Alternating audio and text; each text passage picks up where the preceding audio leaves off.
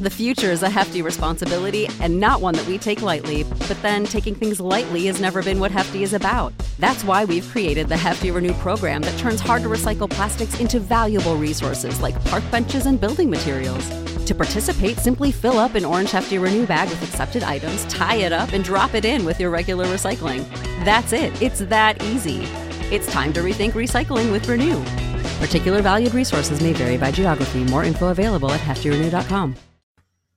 Hello, everybody, and welcome once again to the Wrestling Inc. podcast. I'm Glenn Rubenstein, joined as always by Mr. Raj Giri, and back this week, Mr. Matt Morgan. Matt, how's it going, man? Good. Sorry I couldn't be on last week. I actually got sick after the gym. That's never happened to me. While I was throwing up, it was nasty. Wow. Well, yeah, it changed my diet. I was eating grit. I had to eat grits. I had to eat 4 freaking cups of grits, which is nasty as hell. And I just started throwing up. I caught the flu, it turned out. So sorry. well, you know, if that didn't make you sick, last week's Monday Night Raw probably would have. So dodged a bullet there. But great to have you back tonight. We're going to talk about Monday Night Raw for May 15th, 2017.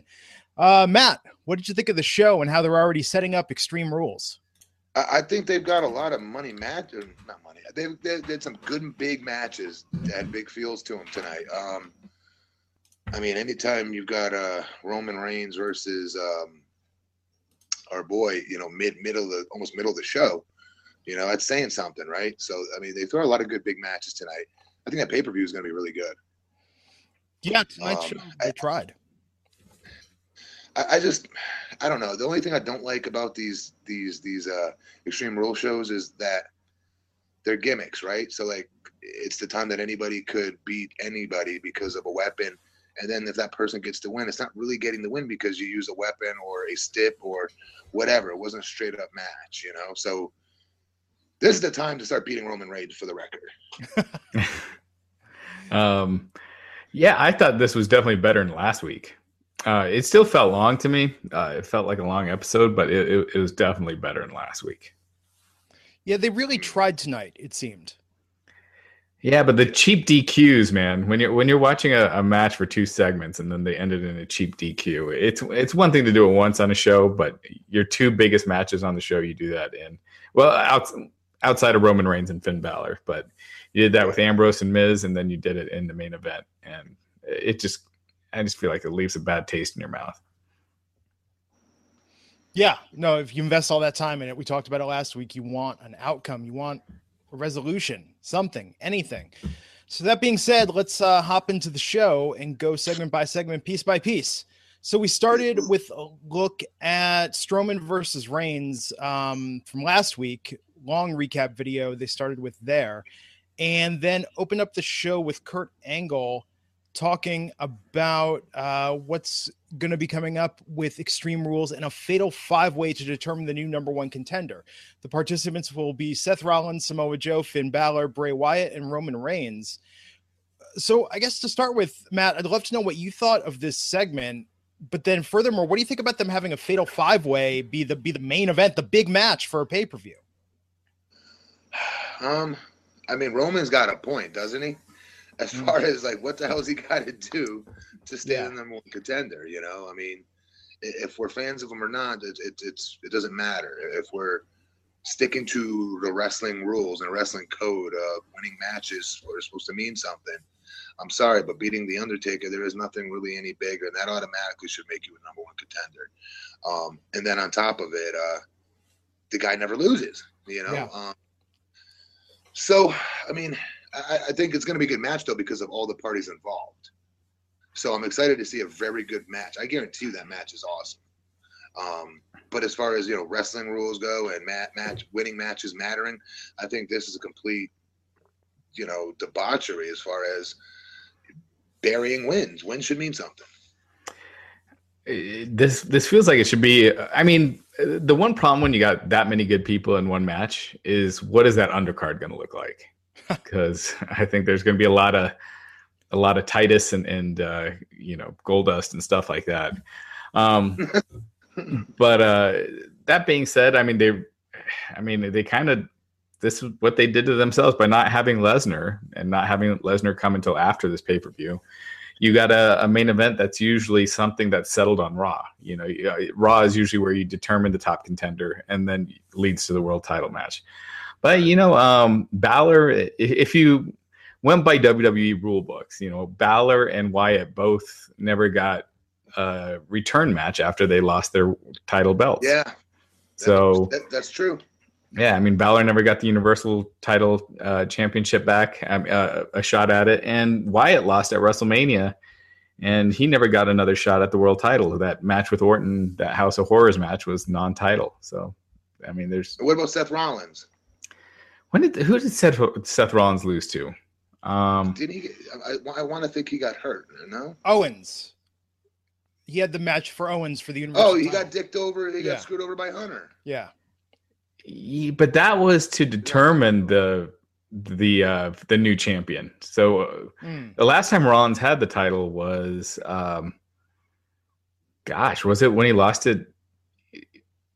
Yeah, I can't remember when last time. Let me look that up. It might have been when he got injured to Kane, but he's gotten world title matches after Wasn't that. it Money in the Bank? Didn't he beat Roman? And then Dean cashed in. And then Dean cashed in, yeah. Yeah. So, right. Okay. Maybe that's it. Yeah, well, look, I do think it's gonna be a good match.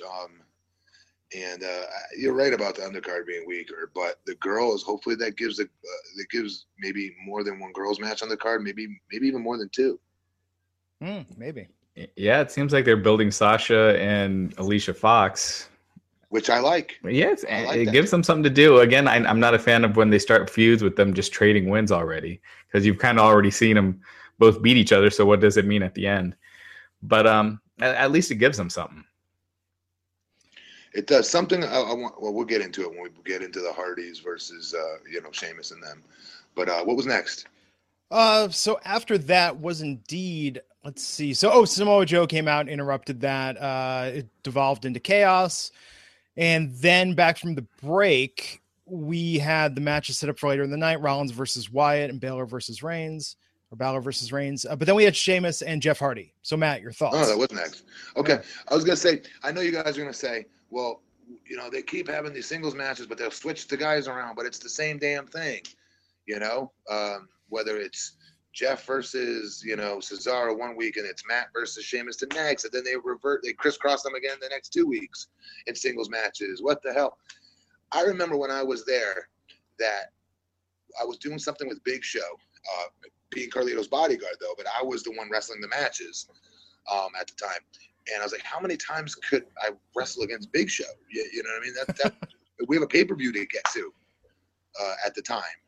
We're supposed to, before then what's his name got drafted away, and then none of that happened. But that's what we were supposed to do. It was like a 2-month setup. I was like, what the freak are we supposed to do, for friggin' 60 days to get there, And I remember being told that, you just want to be in an angle that's on TV by hook or crook, because there's nothing more valuable than TV time and the importance of it. And I remember that. I remember them saying that very specifically. Because there is that question. You're like, well, what the hell? We're doing the same thing over and over. With these two, at least they're crisscrossing them. There's not singles, but it is the same damn thing in a way. But maybe they don't understand the power of not having anything for a week.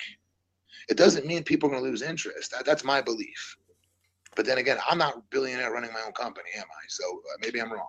Yeah, you could do a backstage vignette of Sheamus and Cesaro going through, mocking the Hardys and their past achievement. You could do other stuff and not just having the same match week. And the Hardys win every time. They've won every match. Jeff Hardy and Matt Hardy haven't been beaten yet. And not that I don't agree with that decision, but I just think there are ways that you can get around with what you said, Matt, not having them having to wrestle every week, because by the time the pay-per-view comes, you just feel like you've seen that match 1,000 times already. And I don't think this is doing the Hardys any favors. You hear their responses every week, and now they're just back to being another team. Well, they're definitely not another team. Let's get. Well, but back to being where they were back with the last time they were with WWF. You know what I mean?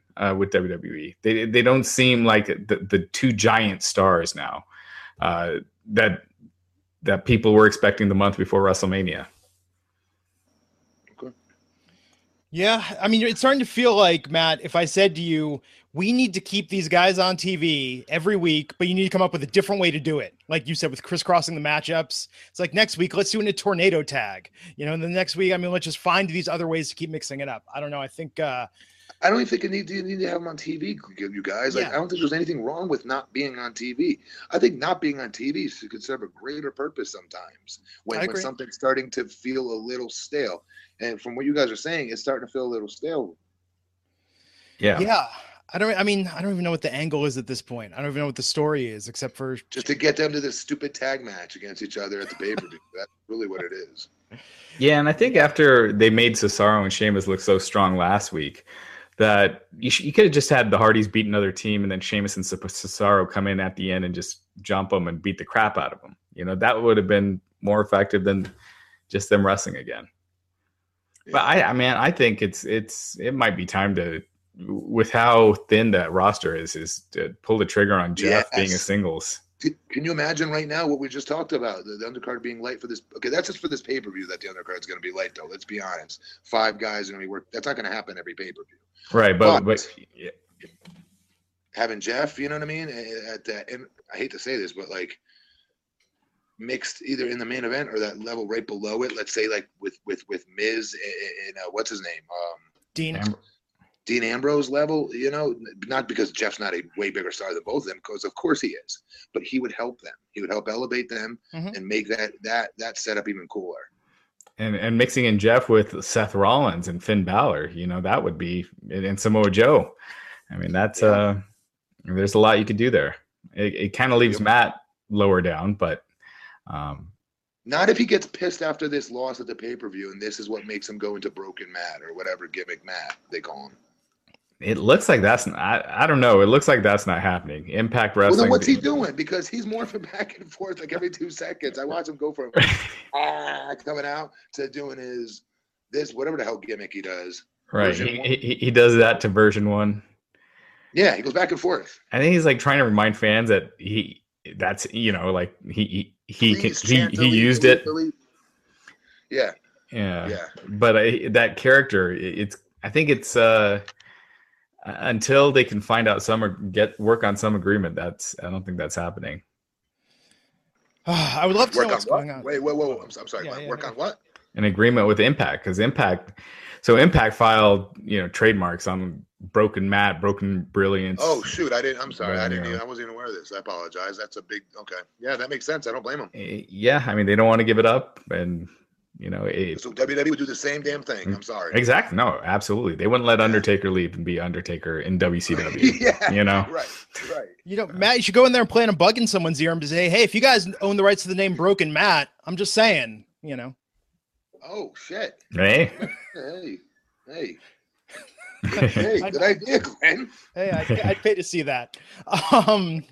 They could do that. You remember when they brought the fake Diesel and fake Razor? Yeah. No, bring in Matt Morgan as Broken Matt. No, don't even put that out there. Take that back. No, I don't know. I think I would love to know what's going on in WWE creative right now. I mean, it's just, and I'm thinking about this Fatal 5-Way. To me, it seems like they're trying to do an Extreme Rules version of Money in the Bank since the brand split. SmackDown's going to have Money in the Bank doing this number 1 contender thing. I hope it's a real Extreme Rules match, at least. That'll be interesting with 5 guys. I'm sure the match will be good. It's a gimmick on a gimmick then, though. You know what I'm saying? It's gimmick on gimmick on gimmick, and I don't know. I like gimmicks to mean something, but I'm old, so I'll shut up. Extreme Rules is all about the gimmicks, man. But okay, Sasha Banks versus Alicia Fox. Bit of a surprise tonight. Alicia Fox winning over Sasha. Very surprising. Yeah. I wouldn't have predicted that at all. It's funny now. Was it Meltzer that said something about her Northern Lights suplex a while ago? I feel like now that's what everybody is finally on board with, her having a perfect Northern Lights suplex. Yeah, I think so. I think he was the one that said it. Yeah. She's always had one. Yeah, no, Meltzer called it out finally. He's like the best Northern Lights suplex ever. Yeah, settle down, Meltzer. There's a few others out there that do it better, but he's also beating off, giving people 6-star matches. Being a prisoner in the moment, but I'll digress. That's a good point. Well, But as we've said before, this is when you trade wins 2 weeks. Over 2 weeks, that usually means that's your feud for a little while. So, Yeah. Let's see what they do with it. And their match this week was a lot better than last week. Yeah, it seems like a bit of a step down for Sasha, but I think if done right, it could be interesting. The problem with WWE with the women is they have a hard time focusing on whatever isn't the title feud. So if you're not wrestling in the title feud, you're just kind of lost in the shuffle.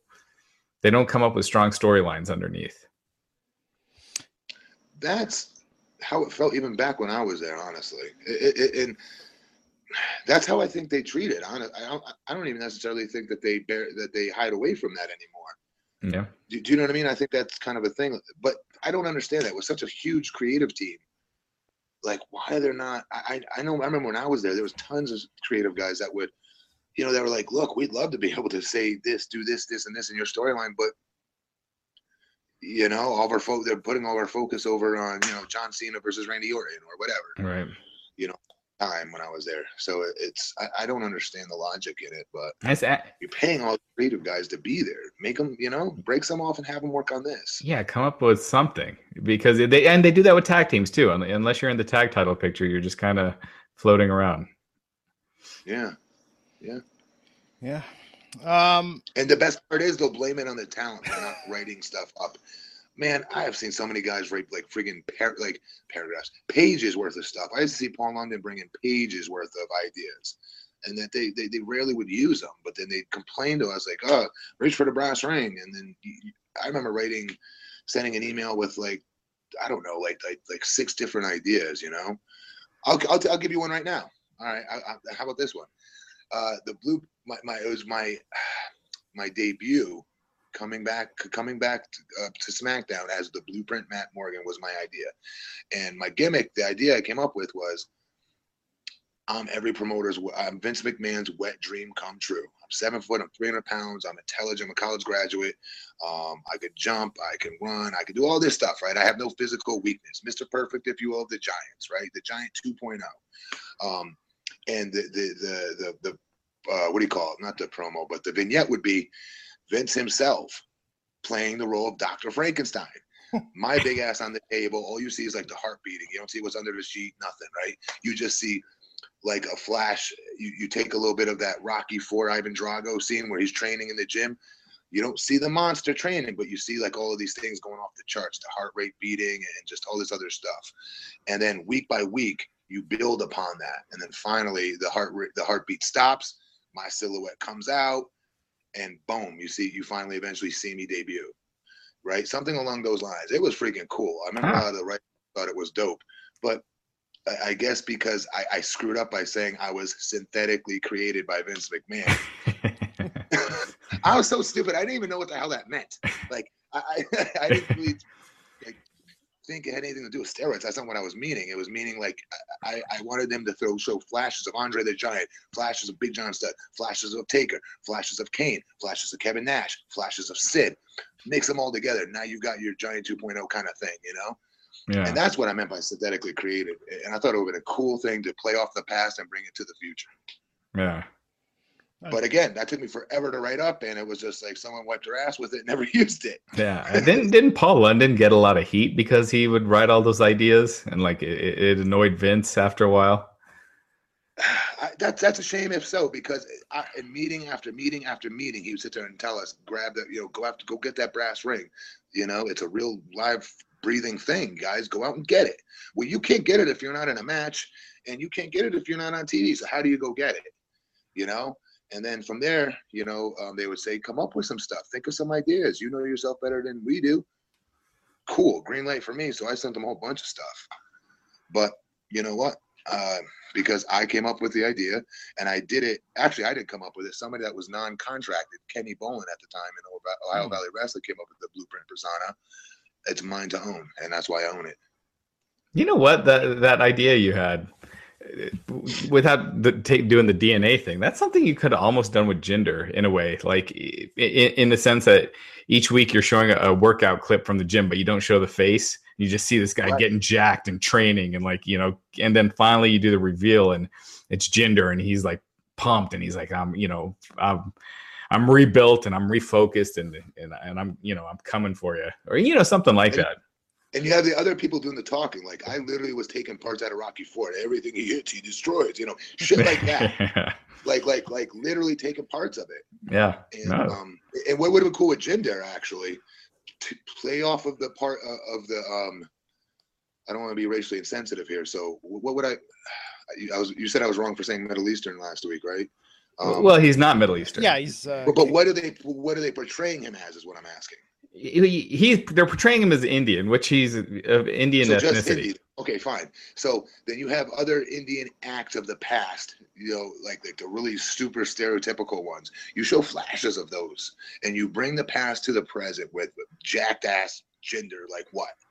Do you know what I mean? Like him being the reveal. Except you only have like 2 other Indian wrestlers. Really? Great Khali, and in WWF it was like Great Khali and Tiger Ali Singh. Okay, so this is then how incredibly Caucasian and, again, I guess racially insensitive I am. The other wrong perceptions that they put out there of other Hindi talent then. Yeah. Because I would have said Mark Kapani. I would have said, it was ridiculous as it sounds, Sabu. I would have said, because I'm telling you, to white, dumb America, I'm telling you, in the 80s, we grouped all that together because we didn't know any better. Yeah. I know I didn't as a little boy in Connecticut. I had no idea. Yeah. Well, one of the biggest foreign heels of the early 90s was Sergeant Slaughter. So there you go. Iron Sheik in the 80s, right. Even though it's from Iran, I know how ridiculous that sounds, but I'm just saying. Yeah. No, I agree. I'm being serious. I think anybody that was wearing a turban, when we were younger, we didn't know the difference as to where they were from per se. We just know they were the bad guy. That's all we knew. A lot of people still don't. It's ridiculous. Yeah. It's ridiculous. The heat Jinder gets from audiences, it's absolutely because of that confusion. Yes, absolutely. 100%. Yes, you're right, Glenn. Yes, you are. Yeah. And that's where, I don't have talked about this before, but that's where I think it's just, man, it's the WWE creative, like playing off that. And that's where it becomes cynical and crappy. Lazy. Yeah. It's lazy. Just like, I don't know. I don't know why I expect more. I think they're capable of nuance, but yeah, it's absolutely insane that they still hang. He's proven he doesn't need it. He doesn't need it.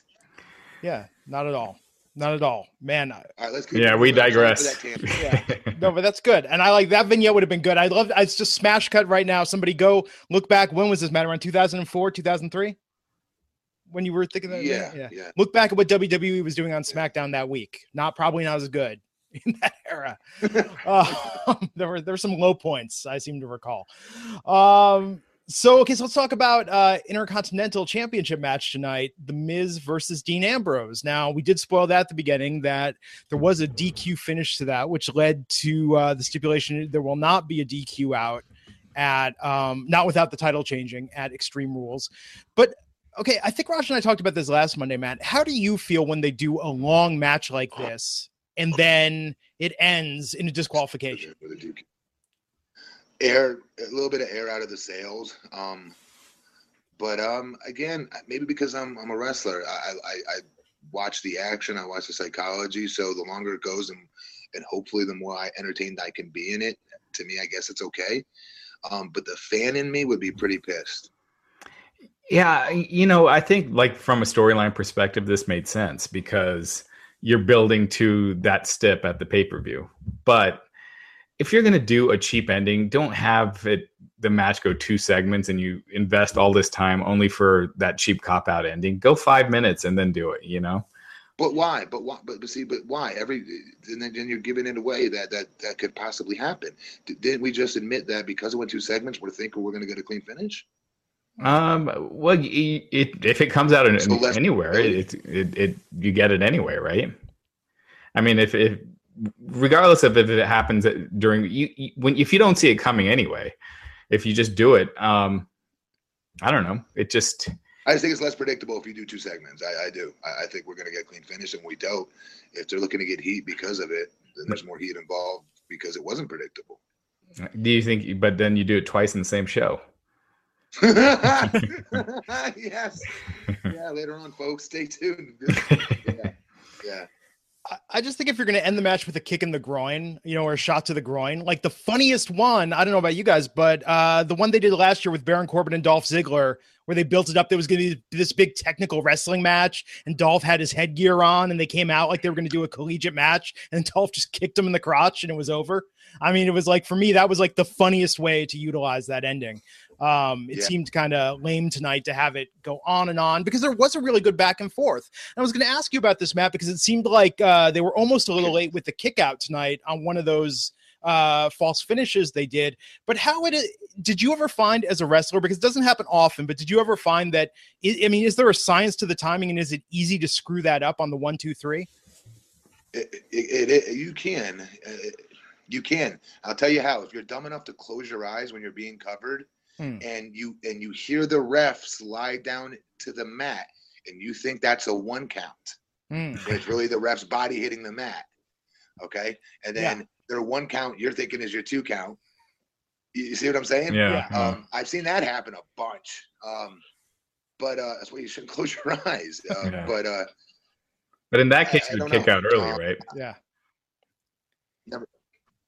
No, at that count, you're getting 3 counted, because you're thinking the ref sliding on the mat is 1. Oh, right. Gotcha. The count of 1. Right. So the 2 is there's 1. It's really 1. Oh, count. yeah. He's only. See what I'm saying? Yeah, I get it. So the other way, so you mistake the 1 count for the ref hitting the mat. No, but then you would kick out because you would think the ref is counting, right, 2, but it's really 1 because. Yes. Yeah. Okay. Yes. So yeah. But you can do it. There's that way, but there's also where maybe you're really hurt. You know what I mean? And you don't. I've never had it happen to me, honestly. I've seen it happen.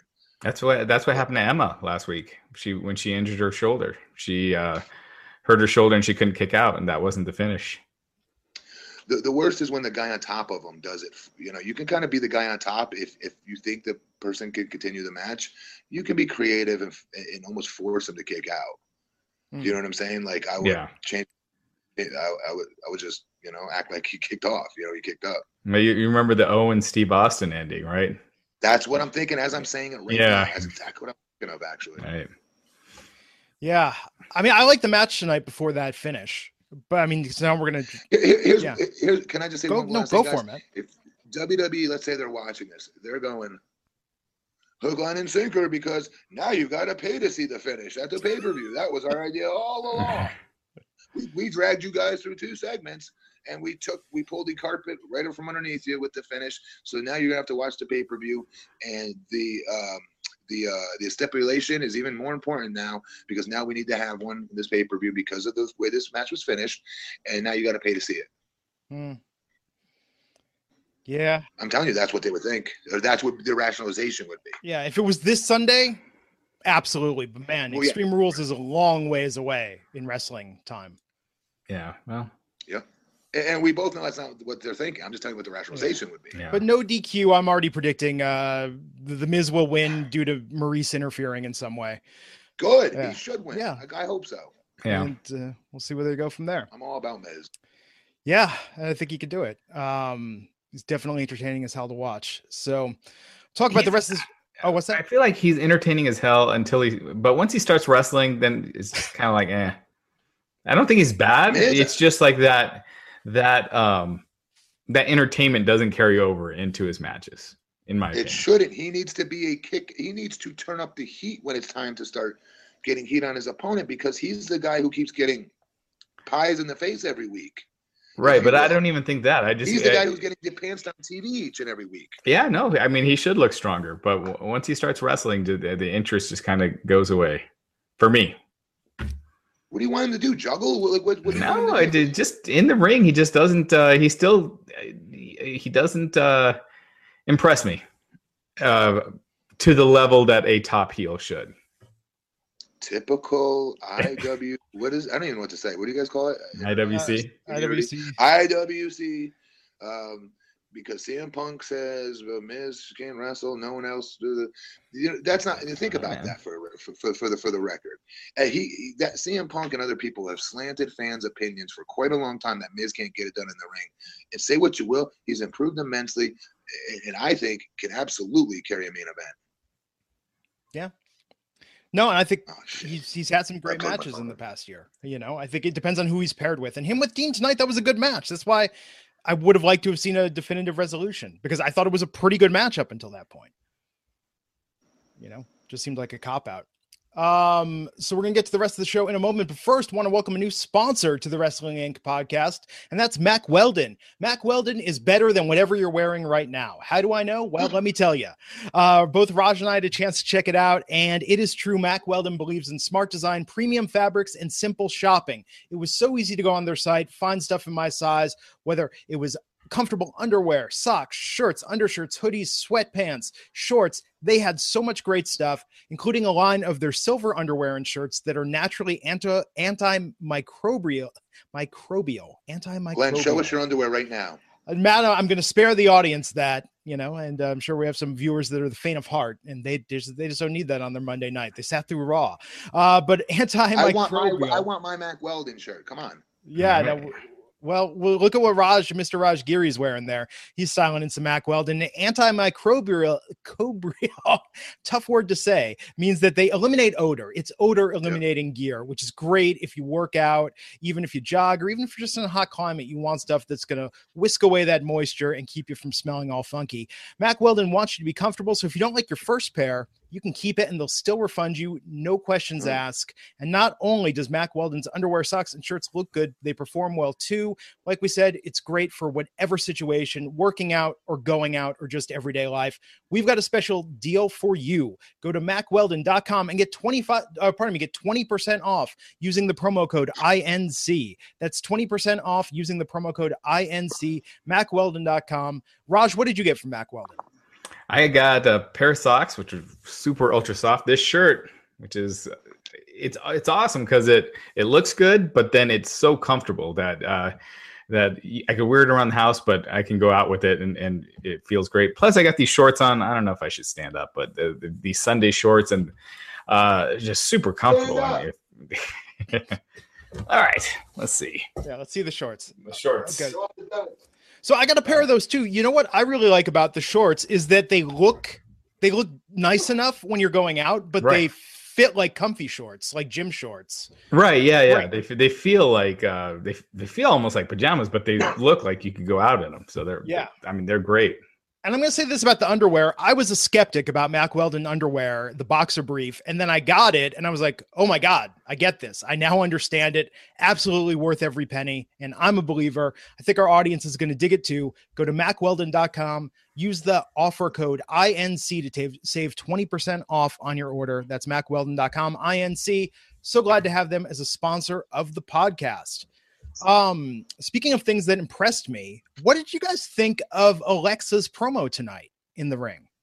Crushed it. I called my wife in the room because I was telling her last week. She's like, that little pint-sized girl, I could beat her up. And I was like, you got to see her on the mic, though. You don't understand. She's so comfortable. She's feeling herself out right now, and she's comfortable. She's like, we've seen tons of girls comfortable. I'm like, no, not like this. She could turn the crowd. And the stupid what chant that gets annoying, that used to annoy the crap out of me when I was doing my stuttering character. Well, guess what? She friggin' shoos them away like nobody's business. So tonight, I was like, get in here. You got to see it. So I rewound it to the part, and sure enough, just like, you know what I mean? How nobody else has thought of this is beyond me. Yeah. Like, it's the easiest thing in the world. Like, I used to say it in school all the time. I'd be like, Dickus says what? And then my friend would be like, what? Like, like, how no one's thought of this before is beyond me. And, but even more masterful, though, what she did after that. She's so slick, and comfortable, and I believe every word she says. But that thing she did, I don't know why no one thought of this. So, Matt, I agree with what you said. But then when she said I came here and I said I was going to win the championship, then what did I do? And when they say what, she turned it around like they're participating in the rhythm of her thing just by adding that question. And I was like, I've never seen somebody do that. That was so brilliant. I think she's probably top 5 right now on Raw on the mic, maybe higher. She's great. She owns that crowd. The problem with Bayley, I thought the problem with this segment is that Bayley's the babyface, and her promo I thought pretty much sucked, and I thought Bliss just looked like just came across as so much of a bigger star, and then it ends with her laying Bayley out. And I just thought it was a bad night for Bayley all around, including the backstage segment later. Okay, backstage is so much, in my opinion. I'd always rather be in the ring and cut my promo than backstage. Just it's easier to feed off the crowd. It's just much easier. You can play with more of you can get more emotionally involved yourself, believe it or not, because you play off the energy. That's a real thing. Backstage is tough. 2:30 in the afternoon doing a pre-tape, and dudes and girls are all running around in the background as you're trying to do your pre-tape. It's not the same thing as a live in-ring promo. I'm not making excuses, but I am saying that it's hard to be a babyface today. It just is. Yeah. And especially when you're trying to be not trying. She is a squeaky clean babyface. She's not trying to be that. Let's be clear. Okay. She is one. Yeah. And I think it's very hard but here's the problem with that. It's very difficult in 2017 for every single fan to get behind that. It's a shame. It's a shame to say that, but it depends where you're at, who's the crowd, and who you're in there with. When you have Alexa Bliss cutting world beater promos, that's not helping the cause. Right, but plus Bayley doing the aw shucks stuff every week, I think, is turning fans against her. I think she isn't that what she is, though? Do you think she's then tweak it. Then tweak it and be like, hey, you took that title, now I'm gonna beat your ass, or show some fire. Just something. It doesn't have to be that same aw shucks, or this has been my dream since I was a kid, or that always she's trying to make people feel sorry for her, but come up with something more aggressive and different, since it's not really working right now.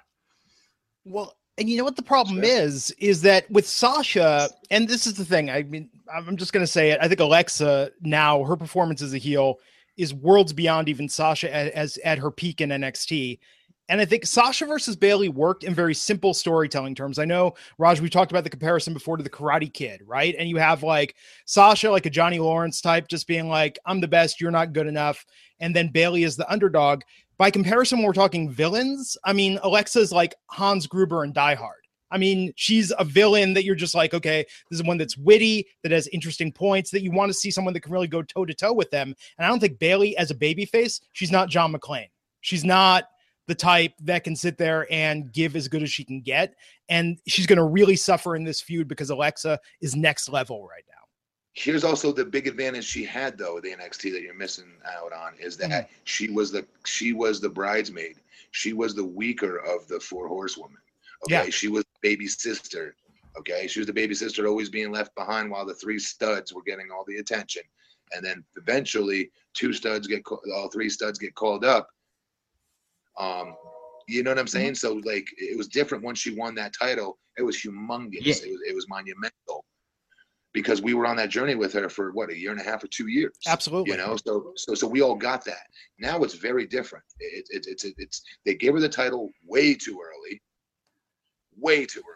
Yeah. Yep. Yeah, exactly. Yeah. You're not on that chase with her. And so you can't, it's hard to be as sympathetic when she's already reached the top. And I just think she's got to tweak her character a little bit.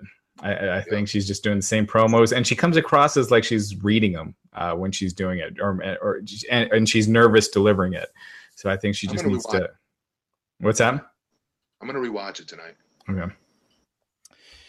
So let's jump to talking about this right now. So they set it for Extreme Rules: Bayley versus Alexa championship match with a kendo stick on a pole. They're bringing back the pole match. They haven't done one of these since 2014. What do you want me to say? Whoopie-doo.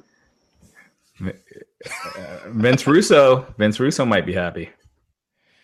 Yeah. I'm sure he would. I'm sure he's claiming, that was his idea and yada, yada, yada. Whatever. Arquette's going to win the title at SummerSlam. Next.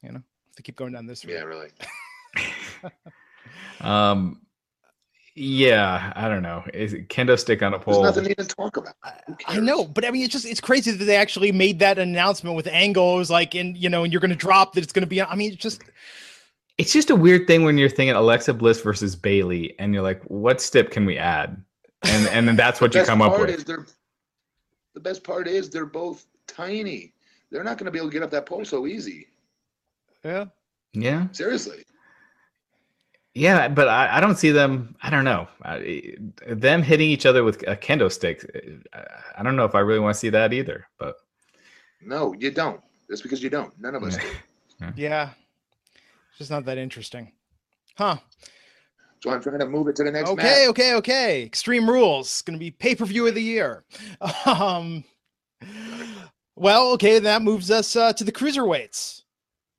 Neville and TJP versus Austin Aries and Jack Gallagher. Was that a step up, Matt?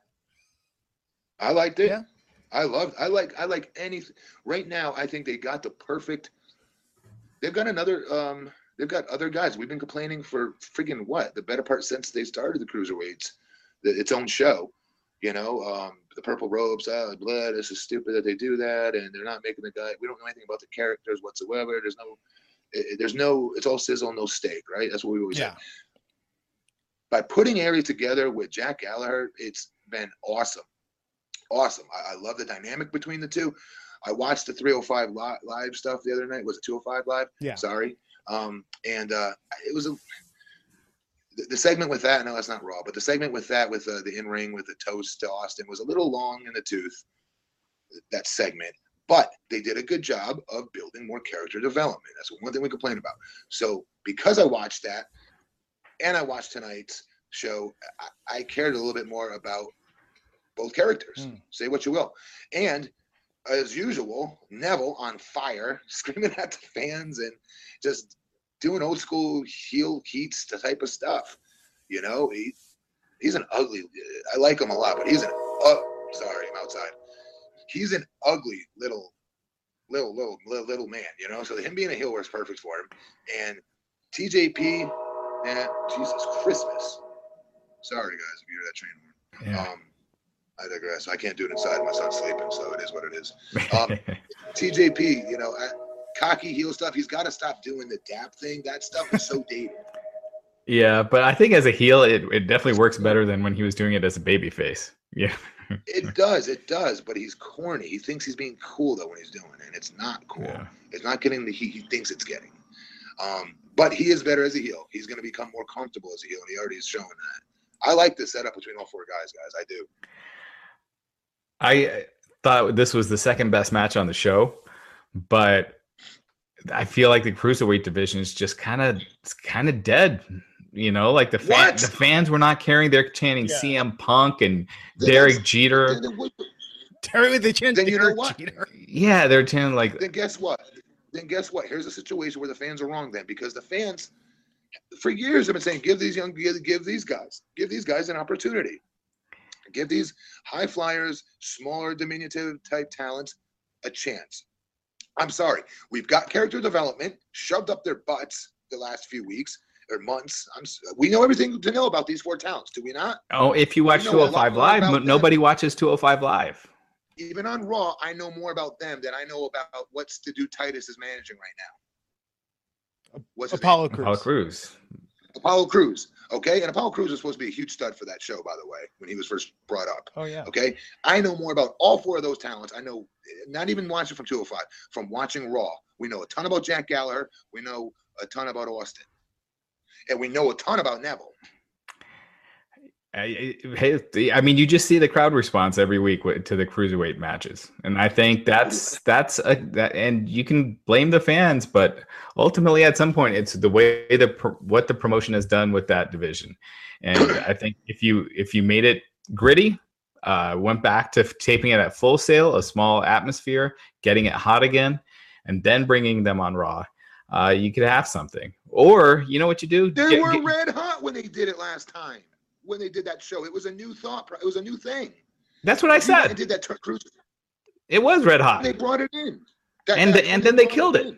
I don't think they should have 205 Live taped after SmackDown. Everyone's dead. The crowd is quiet. No one cares. It makes the show feel dead, and that's why no one watches that show. So you're saying they should shoot 205 Live at Full Sail? Yes. about the Raw and just not have them on Raw? Yeah, just don't. They're hardly on Raw right now.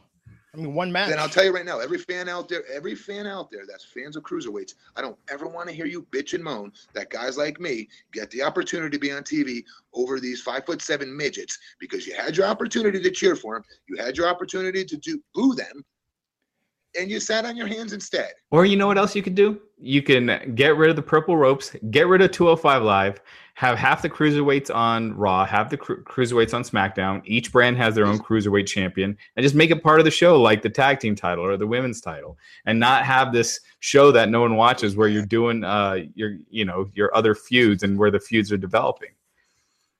Tag team idea was my idea. I wasn't saying tag team. I'm saying you still have a cruiserweight. You got two separate cruiserweight champions, one on Raw and one's on SmackDown. Just like you have a U.S. and Intercontinental champion, you have tag champs on both shows.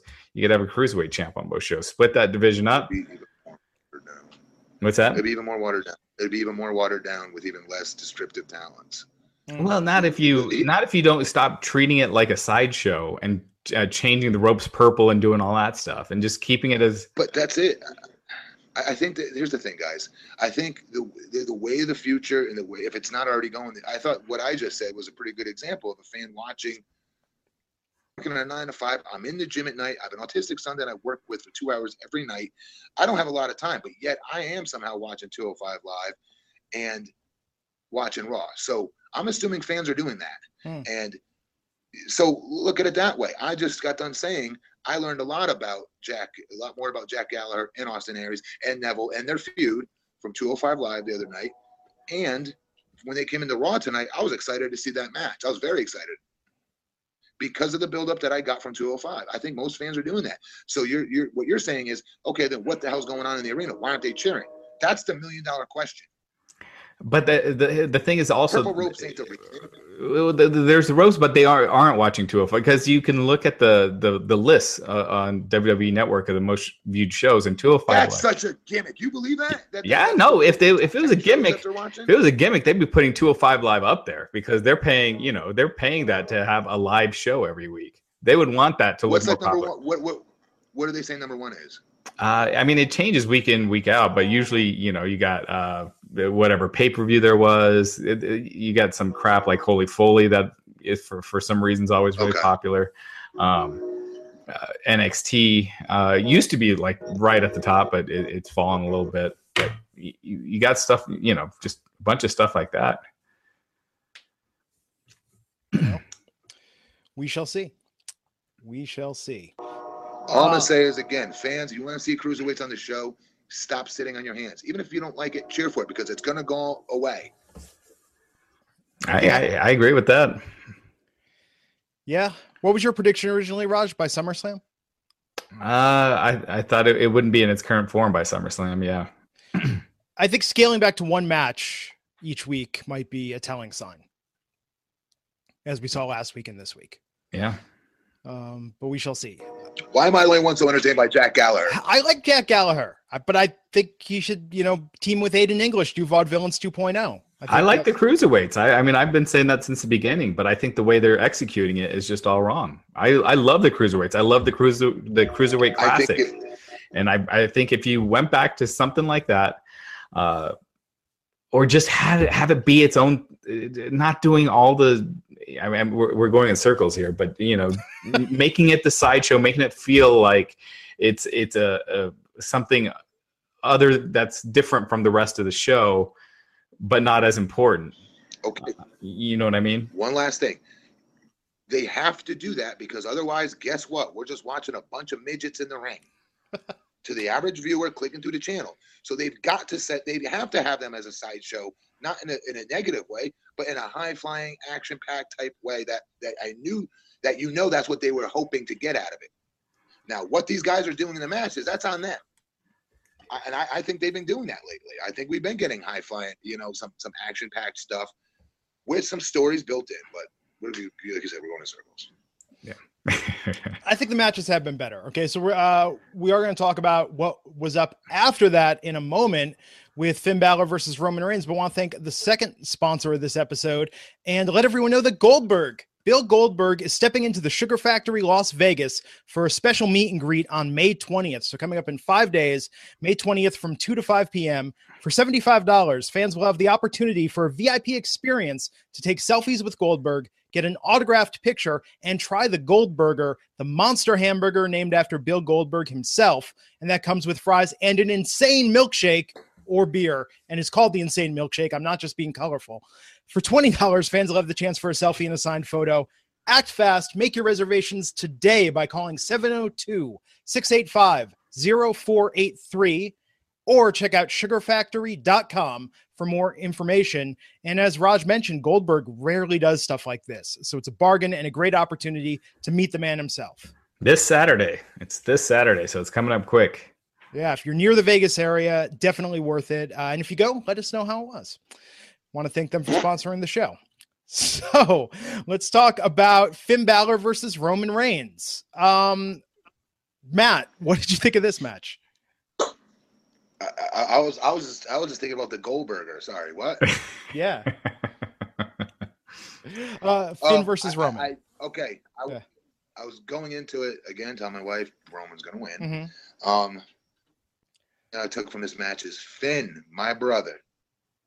I haven't talked to you in a while, but my brother, you've got to chill. You got to stop taking these high risk bumps, dude. You just came back. You don't have to prove what you think you do. You know, everyone knows you're as good as you are.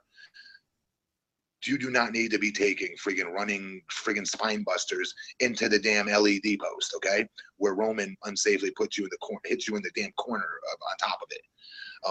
You don't need to be doing these crazy. Oh my God, I can go on all day because I love watching him and I want him to be healthy, and we need him to be healthy. That show needs him to be healthy. Roman's been built like a monster. You do not need to be the one flip-flopping flying for him, man. He's done it enough for a few years now. He's already been built up enough as that freak of nature monster. You don't need to make him into that anymore. All right, that's not your job anymore. Your job is to be every bit of a main event talent as him and give it to him as good as he gives it to you. And you know, I like the match. The psychology was good. But a few things, I don't know. You know, I wasn't like I said, the high risks that Finn was taking as far as like him selling like a champ, which you can't condemn him for. He worked his ass off to make Roman look like a beast, you know, during the heat. But again, I just don't think it needs to be done in such a high risk manner because we need him to be healthy, you know. And I know Finn, and I know how crazy competitive he is. He wants the match of the night every time he's out there. So God give him credit for that, right? But his end too, you know, it goes both ways. I thought this match was really good. I thought this was the best match on the show. Yeah. It was. The risks and stuff. Finn just always does that. Yeah. That's. I don't want to see him get hurt. No, I agree. I mean, but yeah, his style. Reigns beat Undertaker. I don't think Reigns should be losing all the time, and he lost to Strowman.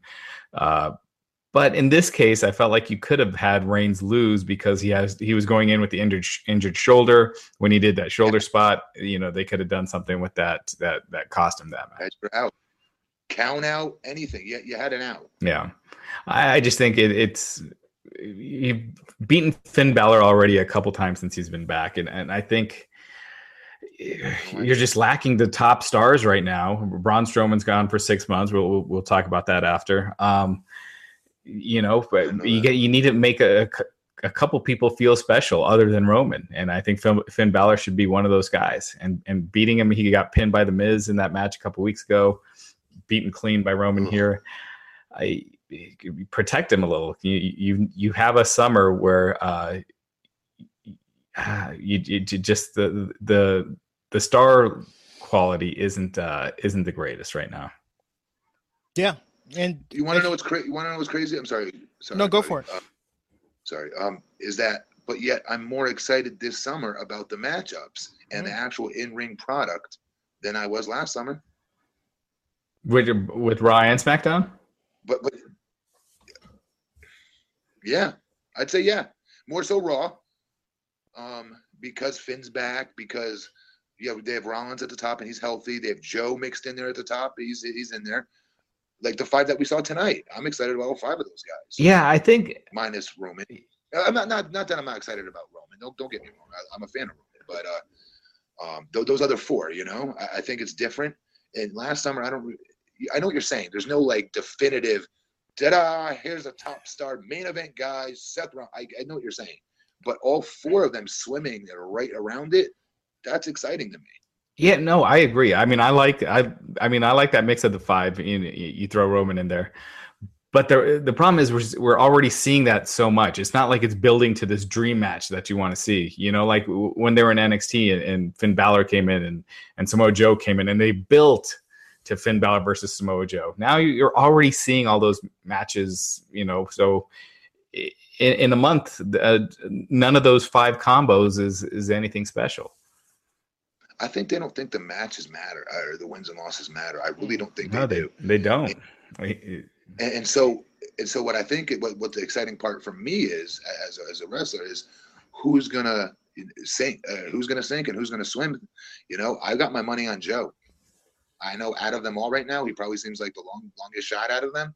I got my money on Joe because there's just something about Joe, not because he's my boy. I want to hear that crap from you guys. It's literally because when he takes the mic and he talks, he's got this bass and confidence in his voice that sells tickets. That makes me want to pay to see him versus Brock Lesnar because he's the only one in there that sounds like and works like he could get it done. I got my money on him. Yeah. Well, we'll see. And he's not in the Fatal 5-Way. So. Nope. I'm talking going into Mania. Yeah, for next year. Wait, Joe is? Is he in the 5-Way? Yeah. Oh, did I miss that? It's Balor, Reigns, Joe, Wyatt, and Rollins. Sorry. Yeah, I misread that correct. But my money, I'm talking long-term, Mania, Joe. That's right. He was left on the matchups tonight. I apologize. No. Did you hear his cut a great promo? Yeah. I'll tell you, my big issue tonight is just with Braun. I mean, Braun is the guy that they've built feels like the most in the past better part of the last year. They built Braun Strowman and now he's out for 6 months. I mean, that's terrible. That's a huge loss. Yeah, that sucks. You can't blame them for that. No, I don't blame them for that. But I mean, it's just like the WWE can't catch a break. It feels like they're just always something happening. I don't get hurt. Just throw it out there again. I don't get hurt. Yeah, that's true. And and you're right there. You're within driving distance of the Performance Center. It's not like it would be that far. But they don't make you turn over ambulances either. All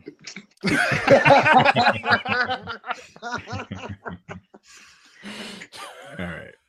Okay. So, man, this is just such a hodgepodge of segments. So, Golden Truth, Goldust turned on R-Truth tonight. But as far as a turn went, I thought it was pretty good. It's just you've made these guys be nothing for so long that I don't see why you're supposed to care. I wonder if this means that R-Truth is gone, or if this is a feud, or if just remember when the Dudleys, when they did that big beatdown with the Dudleys, and that was it for them. That was their swan song. So. And R-Truth is getting up there in years. So I don't know if this is like they're doing a Goldust versus R-Truth feud, which seems odd to be doing, or if it's something else. No, the guys are being. This is my take. I could be very wrong. The Dudleys were leaving, right? And they put over the younger, hot, new on the scene tag team. Goldust is not hot, new on the scene talent that needs to be. You know what I mean? So here's what I think it is. I think the two vets are being rewarded for always being there, doing whatever they're given, and trying to, turn chicken shit into chicken salad. No matter how corny it is, no matter how eye rolling and head scratching it probably is for them to do it, they still do it and do it to the best of their abilities. And let's think, R-Truth was just main event a few years back. 4 years ago, 3 years ago versus John Cena, and held his own. He showed he can do well. And now he's doing this crap. So to have a good attitude and never complain, that there's a lot to be said for that. WWE does throw a bone to their talents that stick with it. And I think that's what this is for maybe Goldust. or R-Truth. If you're saying they have a match coming out of this, who knows which it's for? But we know it's a weaker card, right? Going into this, the undercard's weaker, so they're filling, Yeah, hey, it gives them something to do. I like both guys, so Goldust has been looking good for a while. He's just been kind of lost since they broke him up with Cody, or once they brought in Stardust, it just kind of went downhill after that. But he was getting great reactions. He was getting one of the top 5 pops every night. Remember? Yeah, no, and him and Cody were just killing it in the ring. I remember, was it the match they had with the Shield? That was like the match of the night at Battleground a few years ago. No, I mean, he can go. He's just been sidelined with, I don't even know what they are, Golden Truth. It never really went anywhere. It was just two guys teaming together. Thrown together. Yeah, but we'll see where this goes. It's something. Yeah. I thought the angle was done well. And I thought Goldust and R-Truth pulled it off well. Titus. I was fast forward. Go ahead, no, go for it, man. No, it's not worth it. Go ahead. Titus. Yeah, I was gonna say we're going to the exciting match of Titus O'Neil versus Big Cass. No. Yeah, so Titus really is giving a TED talk. By the way, I had to Google that. That wasn't kayfabe, but TEDx, which is more of a community-based event, but a TED talk nonetheless. Dude, he's awesome. First of all, I loved his promo. I love his look. He looks like the most professional guy. I'm sorry, out of the 4 of those dudes in that ring, he looked like a star. Just physically, and on the mic, more than held his own. I loved everything about it, and I know he's supposed to be helping get Apollo Crews. What's his name? Apollo Crews, who I'm actually a fan of, like the stuff the physical feats that this guy can perform in the ring. Actually, I should know his name. It's very disrespectful, but nonetheless, that should say something. That what's his name? That Titus sticks out like the bigger star. JBL touched on this on that talk show they do. Bring it to the table. Yeah, bring it to the table about how, and this is a generally old school thought, but he's right. That you don't want the manager to ever be bigger or taller or more muscular or better looking than the talent itself. And he dwarfs him. And he dwarfs most talents. So to have him be a manager is going to be tough if they really want him to get over the talent. So I'm all for him undercutting the talent and getting himself over like he did tonight. He stole this segment. He was very confident. And again, I cannot keep saying this enough. He put himself over like the biggest star in that ring tonight. It's just my opinion. Now, did Apollo look like he was turning heel at the end of this, or because I thought so? He did that kick, and then Big Cass looked annoyed with Enzo. Like he didn't go in to save him. He just kind of pulled him out. I was like, why are you taking selfies? And he seemed annoyed, as opposed to almost like it was justified that Enzo got that kick. So I wasn't sure if that was Apollo's slowly going to the dark side with Titus, or just Enzo was being that annoying and needed to get kicked in the face. See, it's quite the conundrum, because I, as a fan, would think the same thing the last part you just said. He's being annoying, should have been kicked in the face. But I wonder if WWE thinks we already think Apollo Crews is considered a heel, that the turn's already been made. Yeah. Like I wonder if for the last 2 or 3 weeks that they think it's already been made and that we're all supposed to know it, maybe. Even though it wasn't very black and white. Putting it with Titus, I mean, Titus, they've booked Titus as a heel for a long time now. Yeah. So the association. I think this. I agree with. I get what JBL is saying, Matt, and I know what you're saying when you have the manager being bigger, but you can always do a storyline off of that too, because it's not like Titus isn't a wrestler. Yeah. So what would the storyline be? They trying to steal the heat from the star? Yeah, or he's always trying to upstage Apollo, and sure. And then finally it gets to a boiling point, something like that. Like Rocky V. That could work. No, not Rocky V was teacher and student. It was terrible. That was the plot. Was that Tommy Gunn was upset that Rocky kept upstaging him? Yeah. Because he's a bigger star, not because he's physically. Yeah, right. Okay, Rocky V would have to be with like Shaquille O'Neal playing the role of Rocky in order to make this analogy for him. But you guys get it. Yeah. I mean, but say what you guys will. The dude looks like a star. I'm sorry. You know what, though? To your original point, Matt, I think part of the reason now that I think about it tonight is because they let him come out and talk about something real that he's actually doing. At first, that's why I had to look up the TED Talk thing, because I was like, at first, oh my God, it's the stupid Titus Brand thing again. It's not funny. It's not clever. But then when you realize he's really doing it, and I thought back, I don't know if you listened to Jericho's podcast, how Batista was putting him over so much there. It's like, let Titus be Titus, and he's actually compelling. You know? Yes, this dude, and what's even crazier, would be a remarkable baby face because of what he does in real life. Mm-hmm. There is nobody more charitable than him. I'm sorry, he smokes John Cena in this area, but they're not going to talk about it because John gets 50 kids in a room to make a wish at a clip, whereas Titus is doing this on his own. Yeah, you know what I mean? He does so much of it on his own. He does it with WWE, but he also has his own setup for a lot of charity stuff, and he's a really good human being. Like here in Florida, he's humongous. You know what I mean? He played University of Florida.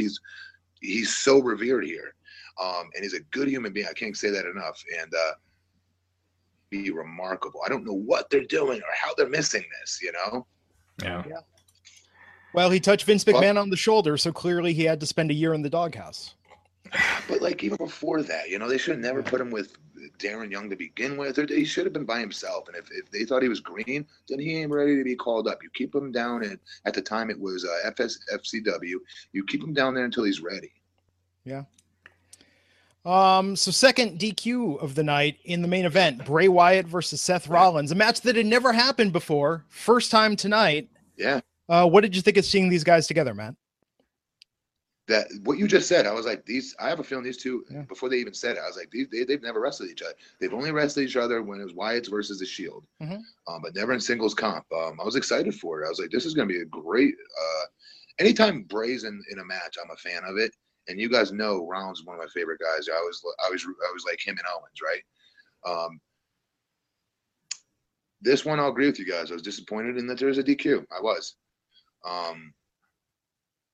But that's the match itself was. I love the match. Can't you?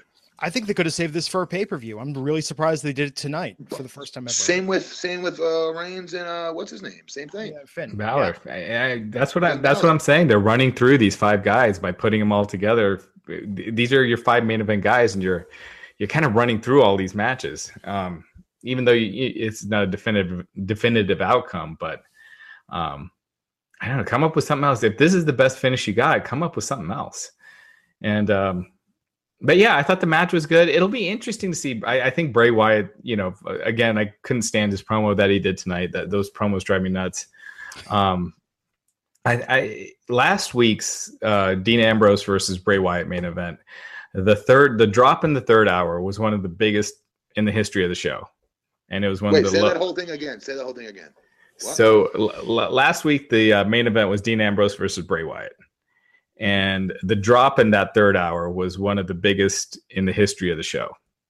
From hour 1 to hour 2 to hour 3. It was, I think hour 1 and hour 2 were pretty comparable, and then hour 3 collapsed.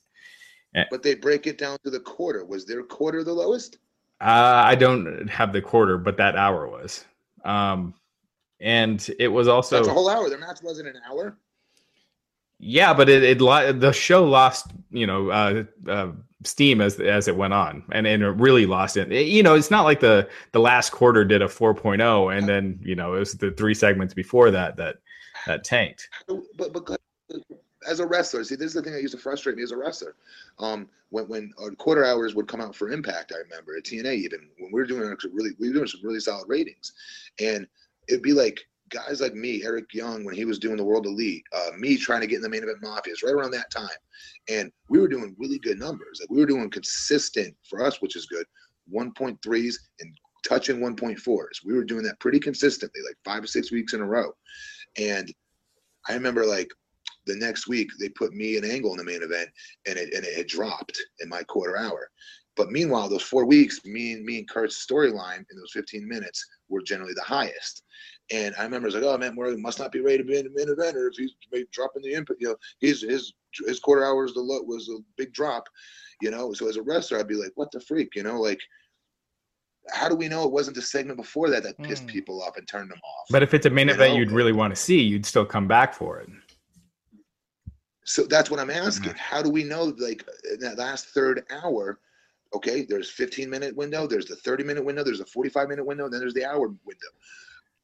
Did they come back at that 45 half hour to 45-minute window there? If they did, I mean, unless it would have had to been a complete collapse then, because the second and third hour was a 15% drop. So unless it dropped 30% and then went up 60% in that last quarter. Oh, you said it only dropped 15? Yeah, 1.5. That's significant. Yeah. And Raw, they usually, like, the biggest it'll go is like maybe 6 or 7. 15 is pretty unheard of. Wow. This was one of the lowest rated third hours, I think, ever. What else was on last Monday, though? I mean, was there any additional? I mean, last Monday's Raw, we talked to this. Last Monday's Raw was terrible. No, the competition for last Monday was pretty weak. I mean, I think you had the NBA playoffs, but you have that. It's not the finals. I mean, it's nothing out of the ordinary. It was a terrible Monday Night Raw, though. Yeah, and SmackDown. I think SmackDown was the lowest rated in a long time too. It was the lowest rated of the year. Well, then that's okay. Then that's saying something. People's TV habits may have been different that week for whatever reason. But why would SmackDown be low as well? Why would SmackDown be because low as well? People are losing interest right now in WWE. It's not just the ratings have been dropping since WrestleMania Hard. Just last week was the first week where you saw a huge drop in an hour as opposed to the whole show. I don't know what it is, guys. I think today's the rating. I'm gonna make excuses. I don't work there. I don't have any reason to defend Bray Wyatt. I don't even know these guys. All right, so I'm just speaking honestly here from what my opinion is that I think today's is very different when you go and you try to judge ratings and you put it on the talent. I think it's very different now. I agree, because I think am I trying to sound like Triple H here when he tries to talk about people's viewing habits being different? But he's right. Well, it's not just that. I do this show. Hang on, I do this show, guys, and I've told you this a million times. I fast forward through commercials to get through the match that I need to get to watch it so I can talk about it and know what the hell I'm talking about. But back then you weren't able to do that. You had to watch everything. And meanwhile, I'm flicking back and forth watching my kid's cartoon on my Fire Stick and then coming back to Raw. Like Raw is literally the only thing on TV I watch. Everything else is on Fire Stick. Or my iPhone. And that's generally most people's viewing habits nowadays. So the ratings in general, I think they're going to go all away. I really do. I think it's going to go completely to the network. And none of this, all this is going to be null and it's not going to even matter. That'll be the death of WWE if that happened, though. Because then you're not getting new fans. That what? Because then you don't get new fans that way. I'm a fan of Netflix. I never heard Netflix at one point. Yeah, but Netflix isn't like, let's say I don't watch basketball. Am I gonna just decide, oh, hey, I'm gonna spend $20 a month for the sport I've never watched to see if I like it? Yes, because when you click through, they give you a free trial, and you watch LeBron James dunk call over whoever, and for some reason it piques your interest, you want to watch it. Like that's last night we ordered HBO app. I didn't want to get it, but my wife wanted to get it because she wants to see this one show. The Leftovers, whatever the hell it's called. Oh yeah. And I was like, $14.99 for this shit? That's a ripoff. But my point is, I watched it, and I was like, shit, this is a really good show. Yeah. And now I'm glad we got it. I don't know. I just everybody's different. Yeah, and so much of the money that they generate comes from TV rights. I mean, that's their number one thing. How would they do it then? How would they do it? How would they make their money, Raj? Because that is what they're going to do. They've said this. They're going to go the way of the network eventually. No. They've never said they're going to not have their TV deals. Their TV deals is their number one revenue, and it keeps going up. Because the TV companies are paying more and more for sports right now. Now that's going to probably change now because ESPN now is hurting Fox Sports, all these sports channels, because they paid way too much for like the NFL and these sports, and now they're going through layoffs and things like that. Yeah, but you're right. But TV rights is still huge. Now, as far as it moving to streaming services like PlayStation Vue or Sling, where they show the USA Network, yes, I see a lot more of that happening. But as far as WWE Network, that's based on getting people outside fans to become fans, which takes a while, and then sign up for the network.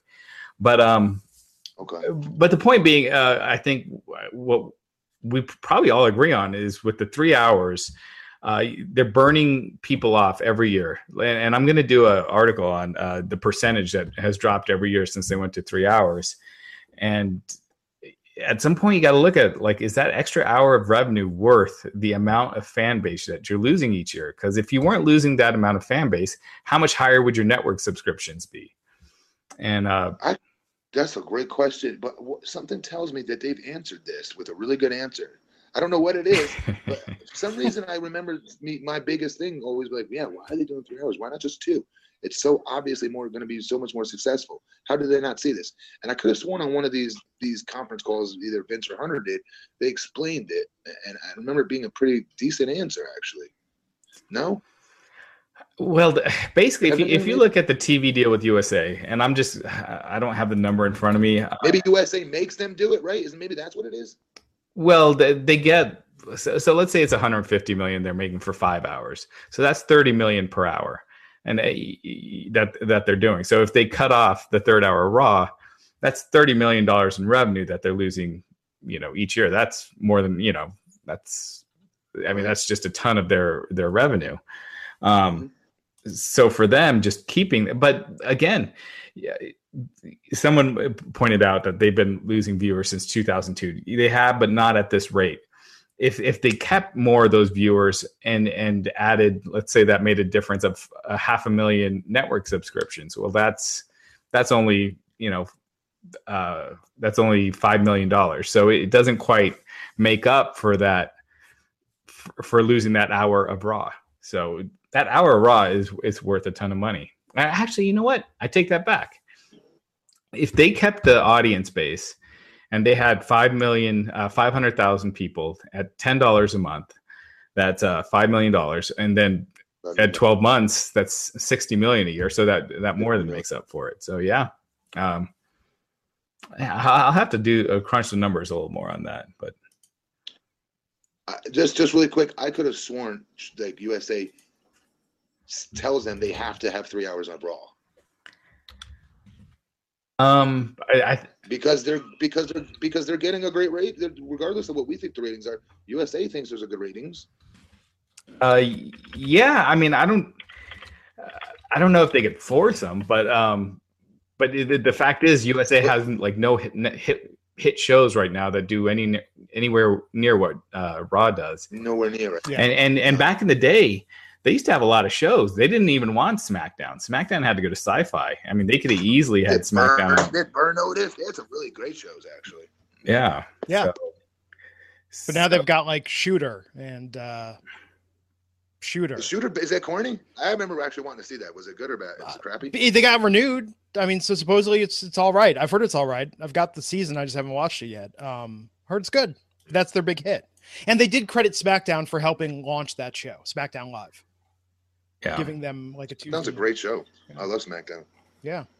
So we'll see. But all in all, tonight's Raw, definite improvement from last week. But Matt, what do you give the show? And we didn't really touch on it, but what do you think about Samoa Joe interfering in that DQ with to DQ Bray and Seth? I'm glad it was Samoa Joe. Yeah. Yeah. I thought it was pretty obvious when they said there was 5 talents involved in this. Yeah. I knew Joe was going to be the spoiler. Yeah. But that's pretty much it. Different look for him tonight with the sleeveless shirt as opposed to the t-shirt. Yeah. Or shirtless. He's normally shirtless or the full t-shirt, but the shirt without sleeves was different, I thought. He wasn't wrestling though tonight, right? He just well, we'll see when he wrestles if he changes that. I like Joe shirtless, actually. I know that. I think he looks fine shirtless. Ridiculously. I realize how ridiculous that just sounded. But but I'm being serious. I like that because it's crazy that someone that could be, when you think about it, that's heavy set like Joe with no shirt on. We would normally like make fun of that. That's a horrible thing to say, but usually that person gets made fun of in real life on the beach or whatever. That's a horrible thing to say, but it's the truth. And here's one of the most badass legit dudes there is able to pull it off, and no one thinks any different. I know I don't. Maybe like the common fan clicking through the channels might, but he's got swagger about him, though. You know, he's so real. I just can't get. I mean, you guys see when he works. When I was telling you guys last week or 2 weeks ago, his punches, his jabs, his chop, everything he does has a purpose and has a very has malintention. Everything he throws, it just looks very real to me, and very crisp. So I don't know what they're waiting for with him. You know, just I don't know what type of test he's supposed to, he's supposed to pass. But enough already. That is your most legit dude on that one of the most legit dudes you got on that roster, WWE, and you need to stop screwing with him and get him where he deserves to be. He needs to be in that ring with Brock. No, I'd like to see it. And real quick, Matt, before we go, I wanted to ask you, did you see Randy Orton's comments about independent wrestling that has gotten people all fired up? He's trolling people. He's trolling you. That's all he's doing. He's trolling. Yeah. What'd you think? Were you surprised at the outlash or backlash? Outlash. From the fans, was that like the backlash that they gave? Yeah. No, because they're very defensive over their stuff. They're very territorial, not territorial, proud. There's nothing wrong with being an independent wrestler, and there is nothing wrong with that. Everybody got their start one way or the other, and it's Randy. Randy just didn't. That's not the way it worked for him. He got the opportunity of a lifetime right away, made the most of it. It's not like he went there and shit the bed. His first year, he. Everyone you'll always hear to say about this Randy, no one has the business in their blood more than him. I know it sounds like a cliche, but you could see it with all of his movements, everything he does in that ring. It just comes easy to Randy Orton. If he really worked at it and really busted his tail, he could be on a whole different stratosphere. I'm not saying he doesn't work hard, but let's say you put his talent with a Daniel Bryan work ethic. Game over. Like I'm telling you, Randy would rewrite every record there is in the record book. Because he comes to him that easy, the business. Yeah. But as far as like you said, I just think he was trolling the fans, nothing more, nothing less. Probably sick and tired, of these guys that we all saw. I saw Daniel Bryan come through a million times doing dark matches with his big beard at the time and a bald head, actually, and not getting any opportunities. CM Punk, I saw twice come through darks and nobody paid him any attention. The SATs, Amazing Red, all these great young talents that were in the indies, that they were all the buzz, never really got any opportunity. They got darks, they got squash matches, but they never got signed, right? And I saw them too during my time there. And long story short, Randy saw him as well. So now all of a sudden these guys are coming in and they're getting this opportunity and they're making the most of it and they're surpassing it. Maybe there's something to him not liking that. I don't know. Say what you will. Daniel Bryan was more over than he was. CM Punk. Absolutely.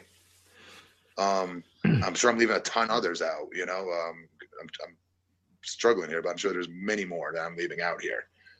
That now are much more over than Randy. Yeah. All right, guys. Well, Matt, we ran a little late today. Lots to talk about. What time is it? 12:40. Good Lord. But that was fun. Some good discussions. Definitely. I'm gonna make a prediction right now that this will be a top 5 rated show for Wrestling Inc. podcast. All right. There you have it. Check it out. So everybody listen to this one twice.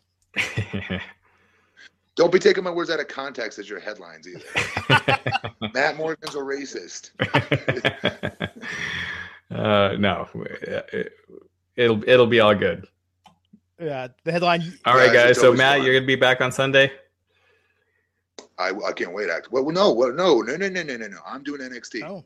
Saturday and Sunday. All right, NXT. Yes, Saturday and Sunday. In my way in Saturday night. Yes. Nice. All right, we'll be back on Saturday. Thank you guys.